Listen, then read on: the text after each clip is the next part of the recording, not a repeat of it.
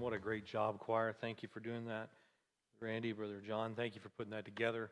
And just bless my soul. It was so good to see so many of your faces there and to hear your voices and to just rejoice with you in the cross. What a blessing. And man, well done. Well done. Well, we want to take our Bibles this morning and go to the book of 1 Samuel. And it is my suspicion that many are taking this text as their Mother's Day text and have done so on multitudes of occasions throughout history of this celebration. And we learned yesterday that it was in the 1920s that Mother's Day became an official holiday. And since then, it's become a day where families gather in church with mom and turn their attention back to these things. And there tends to be somewhat of a expectation, I think, of pastors to preach or to give a talk on the subject of mothers. I'll be honest with you, these are not my strong suits. I don't really look forward to trying to find a topic like this and put my head around it. And I think I'm a little intimidated by this because I don't know how you really can encapsulate what a mother is on a Sunday morning, especially when you only get one Sunday to do it.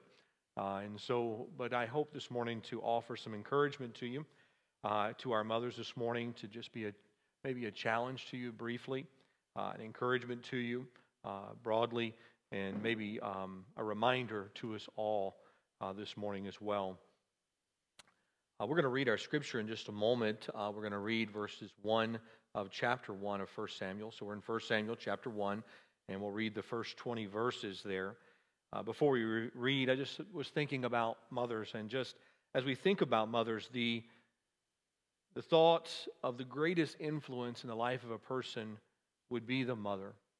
That impact that a mother has. Now, it's not universal, as we've pointed out earlier. There are times that mothers abandon and mothers fail in their responsibilities, and even sometimes where mothers are lost early on to death.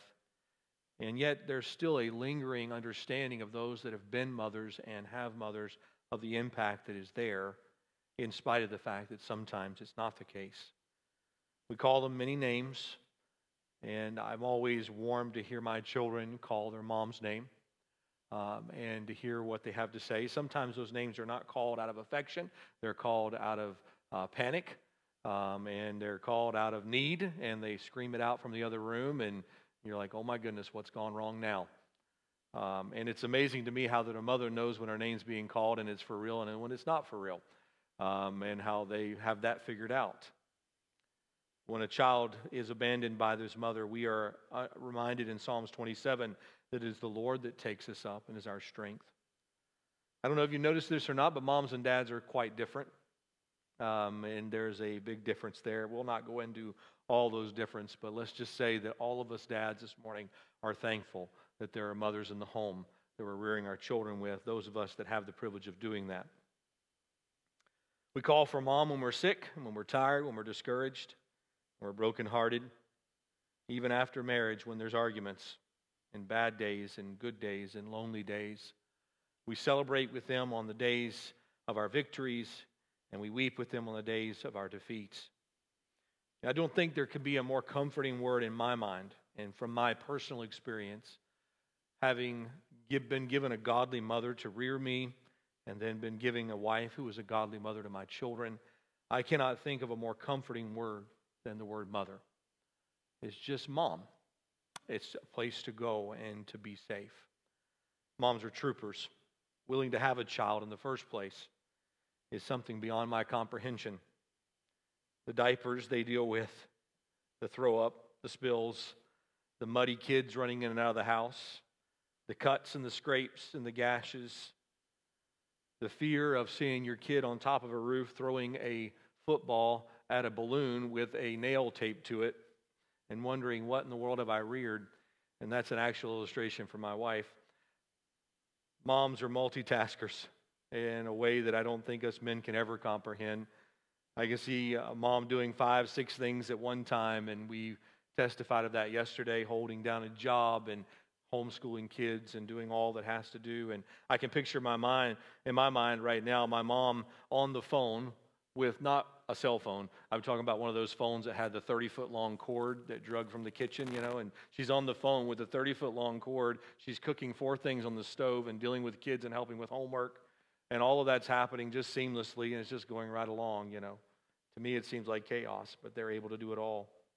They wear many hats: the janitor, the laundry pro, the math teacher, the spelling expert, the cook, the chauffeur, the English teacher, the doctor, the counselor, the decorator, the nurse, the teacher, the shopper, the inventory technician, screener of all TV shows. How many times have you had to walk in and say, "Hey, what are you watching?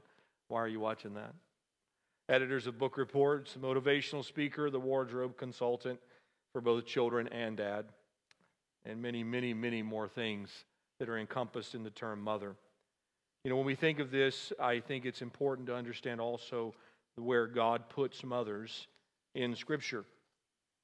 Just as introduction this morning, before we get to Samuel, just doing a very cursory search of the word mother. The first time the word mother is used in the Bible is in the book of Genesis in chapter 2.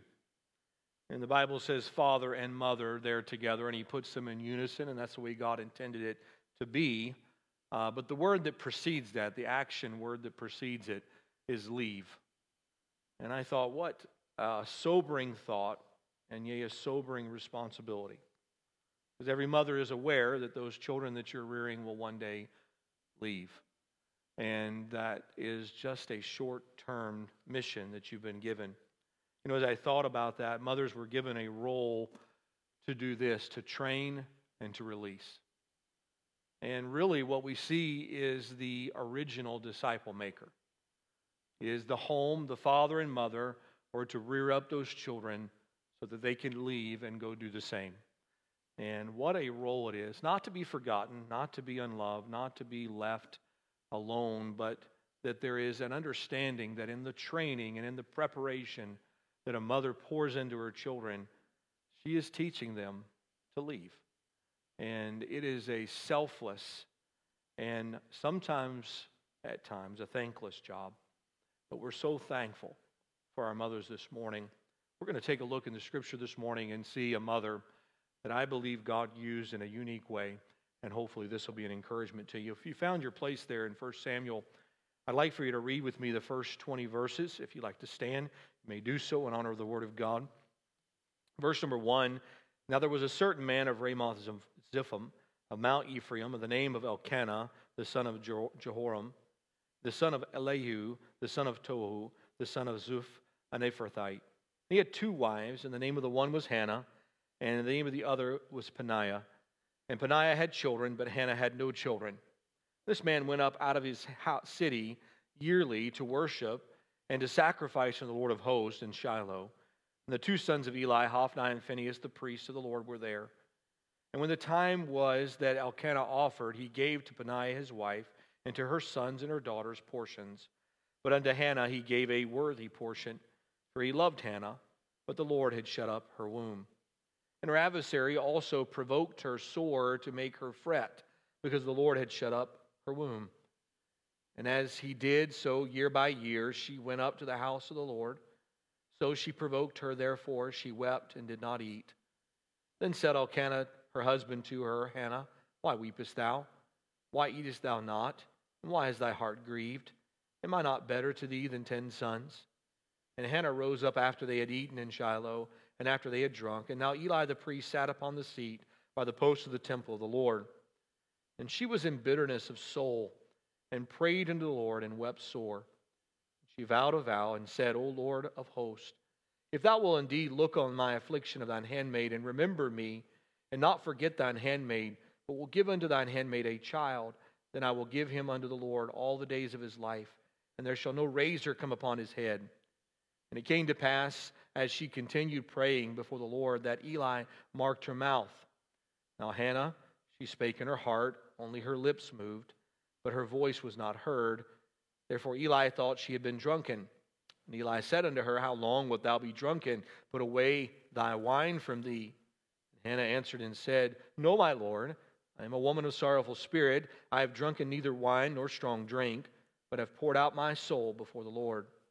Count not thine handmaid for a daughter of Belial, for out of the abundance of my complaint and grief have I spoken hitherto.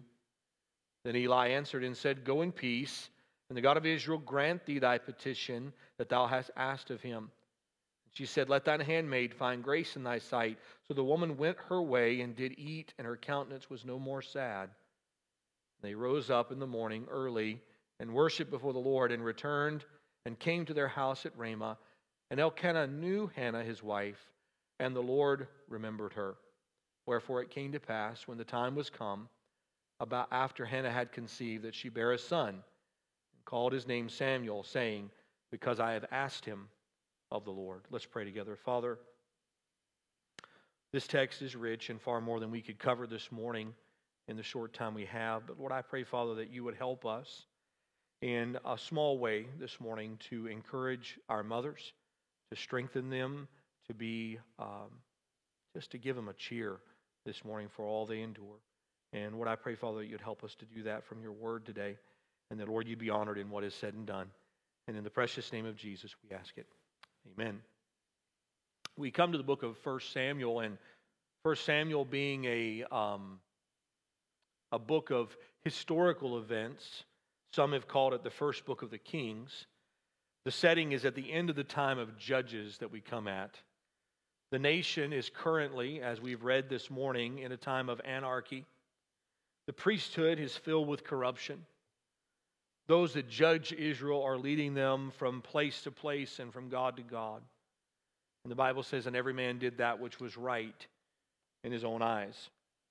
It's interesting to me that we describe a nation at this time in human history that should have known better and yet has walked away from the things of God, has turned their back on the morality that God had laid down for them. And no doubt we could parallel many nations, not the least of which is our own, that have done just that. And as we approach this text, we find this story unfolding, and it is the introduction to the next 6 books, which is 1st, 2nd Samuel, 1st, 2nd Kings, 1st, 2nd Chronicles, where we see king after king coming to the power, and we see nations rising and falling, and we see intrigue and deception and battles and giants killed and all of the things that unfold. And yet God begins it all with the story of a young woman. And that's where he centers his focus in this text. I find great comfort that the story does not center around great warriors or some powerful leader, but rather we begin with this, what would have been considered a lowly, childless woman. She was considered less than fit by her culture, by her rivals, and yet even by her own thinking. She felt underprivileged, underappreciated, underqualified to do what she was going to be called to do. She felt the weight of her weakness that rested on her. I'm reminded also of a story in the book of Ruth, the chapters preceding this. As Naomi in the book of Ruth, she takes her weakness to the Lord. And just like Naomi had done, and just like now Hannah is doing, they take their weakness to the Lord. We see again in this story, as we see over and over in Scripture, that weakness becomes strength, that barrenness becomes blessing, that brokenness becomes beautiful. So as we look and we consider where this story will unfold, I want to draw your pictures in mind to David standing before Goliath and Saul on the Mount Gilboa. And I want you to draw the pictures in your mind of David restoring the ark back to the people of God. And I want you to see all of these battles unfolding in your mind and picture David's mighty men. And yet it doesn't start with that. It starts with this young lady. So as we think through this story and the mighty men and the powerful kings that will rise after this, the man of God and the men of evil, I want to remember that it starts with a seemingly insignificant young woman who could not bear children. It was the small, it was the insignificant, it was the overlooked that God uses to spark a revival in this nation. And when we consider this, and this comes into view, I think what it should do is remind us what a great God we have and how important is the role of a godly mother. I just want to give you a couple of observations about Hannah this morning, and then if I could, I'd like to stop and just give you maybe some counsel this morning to our mothers and those who have mothers. First off, her patience. Her patience in barrenness was tested. You know, when we find ourselves in moments of circumstances that aren't unfolding like we want them to unfold, it's easy for us to be frustrated with those circumstances and angry with those circumstances, and yet we continue to endure them. She not only had to be patient in the face of her own barrenness, but in the sin and brokenness of the other woman.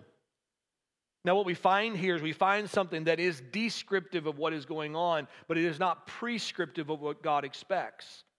Elkanah had 2 wives, and both of these women married to Elkanah now, Hannah not able to have children and being mocked and ridiculed by the other wife. The mockery for not having children must have cut her very deep. And yet, I would remind us all that children are a gift from the Lord, not from superior biology. And it was not something that God had chosen to give Hannah at this point. And Hannah was learning to rest in the sovereignty and the providence of God. You see, when we fail to see Christ as a source, we can become proud or defeated over what we cannot control. It is of the hand of God, and God is able. It is God that gives and God that takes away. And so her patience is on display here. Her struggle with it. She was not perfect in patience. But what did she do with her impatience? She took it in prayer to the Lord. I want you to see her meekness. Resting in God for His purpose and His plan. She turns to the Lord when her husband is speaking, when her rivals are speaking, when her accusers, even Eli, is speaking. Didn't point out the sins of Eli's son. She doesn't point out the wrong of her husband, but she simply takes it to the Lord. We see her faith. You know what you turn to in the moment of grief, what you run to in the moment of pain reveals what you truly trust. And here Hannah runs to the Lord. I read these verses and I hope that though we can't go through each of these, in verse number 10, it stands off the page at me. And she said this, and she was in bitterness of soul. She was in bitterness of soul. And how many of us could say, yes, I've been in bitterness of soul. But the next words here in verse number 10, and prayed unto the Lord and wept sore. And that's where she took her bitterness of soul. You know, as we consider the role of mothers this morning, we consider the role of Hannah in the midst of this confused and wicked generation that she steps onto the scene with, and this is all that is surrounding her. She doesn't have much to work with. The world has been evil and will continue to be evil. And yet God still calls mothers and fathers to rear up their children and the nurture and admonition of the Lord. You know, and let me say this, man's solutions never have worked and never will work. Every time man comes in and tries to fix what is broken and they leave God out of the argument, he always causes a greater mess. We see Elkanah doing it here in the marrying of 2 women. You see, even our best apart from God, God's laws tends to chaos and destruction because they were living in a day not where men and women were doing that which was bad in their own eyes, but they were living in a day where every man was doing what was good in their own eyes. And yet it was still chaos and destruction. And even when God is not recognized, even when God is not acknowledged, He is still at work. You know, we see this picture here, and what we're going to see is we're going to see wicked men doing wicked things. If you were to read just a few chapters ahead, you're going to find that Eli's sons are living in total debauchery. They're stealing from the people of God. There's immorality running rampant. It's a vile and wicked time. And yet, even though the priests of God are not even recognizing what God is doing, God is still moving His plan forward. You see, God is looking for someone even today who will be weak enough to let Him work. Not strong. He's not looking for strength. God has all the strength. He's not looking for attractive. He's not looking for talented. He's not looking for able. He's looking for someone who is humble and surrendered. Someone who would pour out their soul, who would face ridicule with grace, face disappointment without despair, face misunderstanding without bitterness, and ultimately believe in God who can. A resting in God. We see Hannah's example here, her patience, her faith, her meekness, resting in God. So as I think of mothers this morning, when I think of the impact that mothers have, I would say there's probably a universal thing that mothers deal with. And as I said, I've had the experience of growing up with a godly mom and my beautiful wife being the mother she is to my children, and so thankful for her. But if I could just give some general counsel this morning on the Word of God and the life of Hannah, I would say, number one, stop comparing yourself. Don't spend the crazy time that we do in our society of looking at the Facebook posts and the Instagram feeds and the Pinterest posts and trying to figure out how to make the world perfect. Because I promise you, on the other end of that camera, it's not perfect. On the other end of that picture, it's not. You see, what our children need, what our nation needs, what our churches needs is not perfect moms. They don't need better you. They need you who is more in love with Jesus today than you were yesterday. You see, it is your walk with the Lord Jesus Christ that is going to make you what God intended you to be, to fill you with His Holy Spirit, and not how well you can decorate. And so I would challenge you not to be so focused on that. You know, C.S. Lewis, he told an illustration of explaining salt to someone in the Eastern world who didn't use it. And they said, "You're telling me that Americans salt all their food?" And he said, "Yeah, we salt just about everything. And, you know, when we go get French fries, I salt my French fries and then I salt my ketchup to make sure I got enough salt on the whole thing. We salt everything." And someone thought, well, if you salt everything, does everything taste like salt then? And C.S. Lewis pointed out, he said, no, salt doesn't make everything taste like salt. It makes everything taste like what it was intended to taste like. It enhances the individual taste.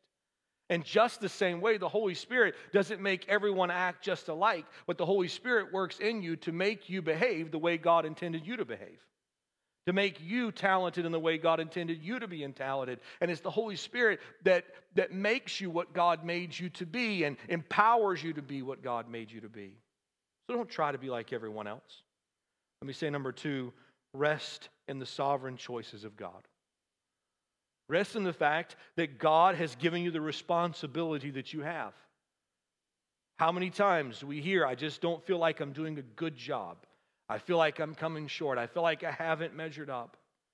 But God has given you the responsibility and God has made you for the purpose. And so rest in the fact that God has made you. You are the most qualified person in the world to rear your children. Now rear them for the glory of God. Be the mother that God has given them. It is your responsibility with the home. Let me say this, rest in the sovereignty of God if God has withheld children. The grief is unbearable, I imagine, at times. The heartache can be very painful.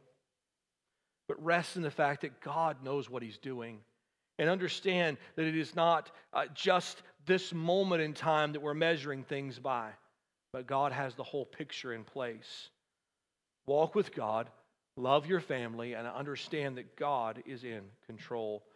Let me say number three, to all of our women, to all of our young ladies, don't let the twisted values of this world system devalue the unique gift of motherhood. See it as a wonderful gift, a blessing. Not one great man has ever risen up without his story starting with a mother. Not one kingdom has ever been conquered without it being started with the story of a mother. I'm always amazed that when I read through 1st, 2nd Kings and Chronicles, every time a king comes to the throne, he'll say the king's name, whose mother was, and then it'll either say this, and he did that which was right in the eyes of the Lord, or it'll say, and he did that which was evil in the eyes of the Lord. But every time there's still a mention of the mother there, of the impact of that mother in the life of that child. So the talents of women amaze me. There's no part of my world that has not been blessed by capable, talented women. And yet I believe the greatest gift that God gave is the gift of mothering to a woman. Dads don't have it. We can't do it. And even if God has not given you a biological child, you still have that gift to impact someone else. And so I would give you my last piece of counsel. Don't just mother your biological children, but reach out and disciple someone else as well. Pull in someone who may be fatherless or motherless. Pull in someone else whose mother may have gone prematurely. You see, God may not have given you your own children, but you can look for another to invest in. And when your children are gone, your work is not done. And then for all the rest of us, we'll never comprehend or be able to fully appreciate all that it means to be a mother. But we can take our cue from our Lord. And the Lord Jesus Christ, even as he hung on the cross, he looked down from his cross and he took care of his mother. What a powerful illustration. The God of the universe hung on the cross and looked down and said, John, would you take care of my mother? What a God. What a humble, humble Savior. And let me challenge us to do the same. Thank you, mothers, for being who you are. Thank you for your love for the Lord Jesus Christ. Let me encourage you this morning to continue what God has called you to do. God's made you to be who you are. Trust him as you walk in it. Let's pray together this morning. Father, we thank you for another Sunday together. Lord, these are not the circumstances we would have chosen. But Lord, as the admonition of the text this morning, we will rest in your sovereign plan and understand that you are still God. Lord, I pray, Father, that you would just bless what has been said today, be an encouragement to our moms everywhere. Lord, may they be strengthened, may they be encouraged. And Lord, we just praise you that you'll use us for your glory this morning. It's in the precious name of Jesus we ask all these things. Amen. God bless you.